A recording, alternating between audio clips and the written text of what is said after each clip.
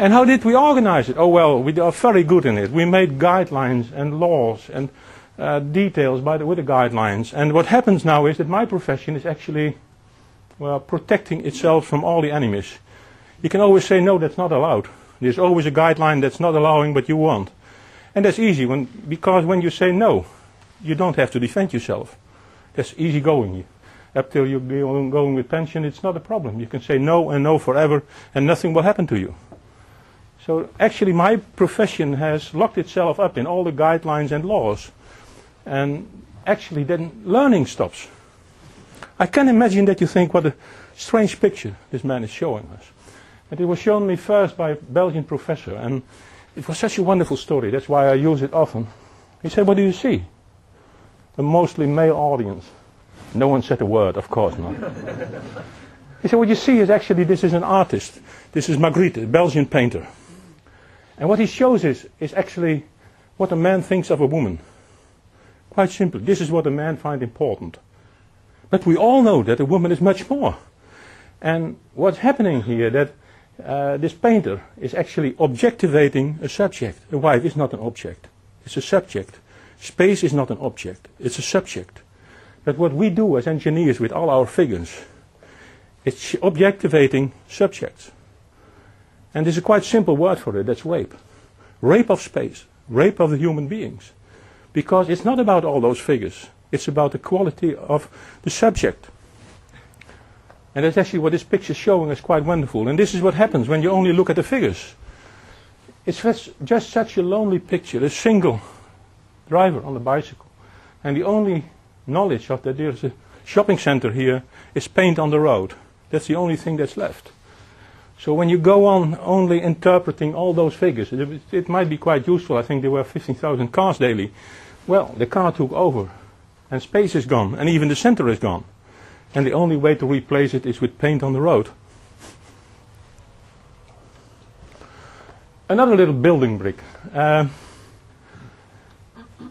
It's about a little girl, Albertine, with a white collar, and it's about a roman by the French writer Mr. Proust. And he wrote a novel about Albertine, where her fiancé once said to her, I wanted to go next Sunday to my uncle south of Paris, and then in the afternoon we could visit your niece.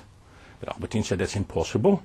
We always went by horse and carriage on Sunday, and we stayed over on Monday, and on Tuesday we came back. No, he said, we go by automobile. She'd never heard about automobiles, but she'd never seen one. Said, well, he's rich, he's well educated. Let's have a look what happens. And indeed, he came by automobile on Sunday morning, and at about 12 o'clock they were at Uncle's. But at 2 o'clock, Albertine looked at her watch and said, well, I think when we also want to visit my niece, I think we have to leave now. She said, not being in a hurry, okay. One glass of wine, and they left at 3 o'clock. 6 o'clock they were at Nice, and in the middle of the night, about 10 o'clock, they were back home. But now there's a question, what happened to these people? They never were in a hurry. They had 3 days for visiting uncle. And suddenly they have a car, and they are in a hurry. How come?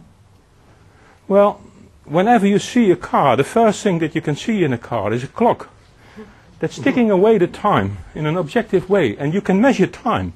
For instance, it will happen that my son came home and said, oh, I gained a quarter of an hour today. And my question could be, what do you do with it? Feed the chicken or take a cup of coffee? What did you do with that quarter of an hour? Oh, maybe the next day he lost half an hour. Why did you leave it? We could have a search for it. That's such an idiotic way of looking at time, because you live just a lifelong time on this earth. And that will not change. And that actually, if you look a little bit closer to time, time is not something very linear. Time can have very different values. For instance, when I go to a clothing shop with my wife, for me, time stops. But for my wife, time flies like hell. So the perception of time can be quite different depending on the context you're in. And that's interesting, because many of our professionals are always concerned about the context of the road. Architects, city builders, green. And when we have the knowledge about what context can do for the perception of time, we can influence speed.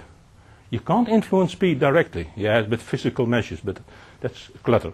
But if you have the knowledge that context can be changing speeds by changing the perception of time, then we have a wonderful instrument, because we have the knowledge of building context. So this is a wonderful, nice building brick. And for instance, I always give the example of a train. I've never experienced someone going to the train driver saying, I'm in a hurry, could you speed up today a little bit? It's system time. Quite another way of time again, and so there are so many different perceptions possible of time. This is a picture I've stolen from Professor John Adams, but I use it a little bit different. I say, can you imagine when these people don't even helmet on their head, how they would behave? Well, I think very, very careful. Each branch you hit will hurt, it might even bleed. So you're very careful. But then a helmet is put on your head, you get a wonderful Kevlar suit around you, big boots and ABS on the motorcycle, and within a few days people are speeding with 120 miles an hour over our local roads. That actually all those wonderful things we add to the system always have compensating effects. And maybe that the end result is zero. In many cases it is, or even negative. We never took it in account. We always looked at the advantages of these wonderful measurements. And it's part of my job. That I am an engineer and I can make the world safe. That can only be done when you fully neglect the compensating effects. And that has to do with risk.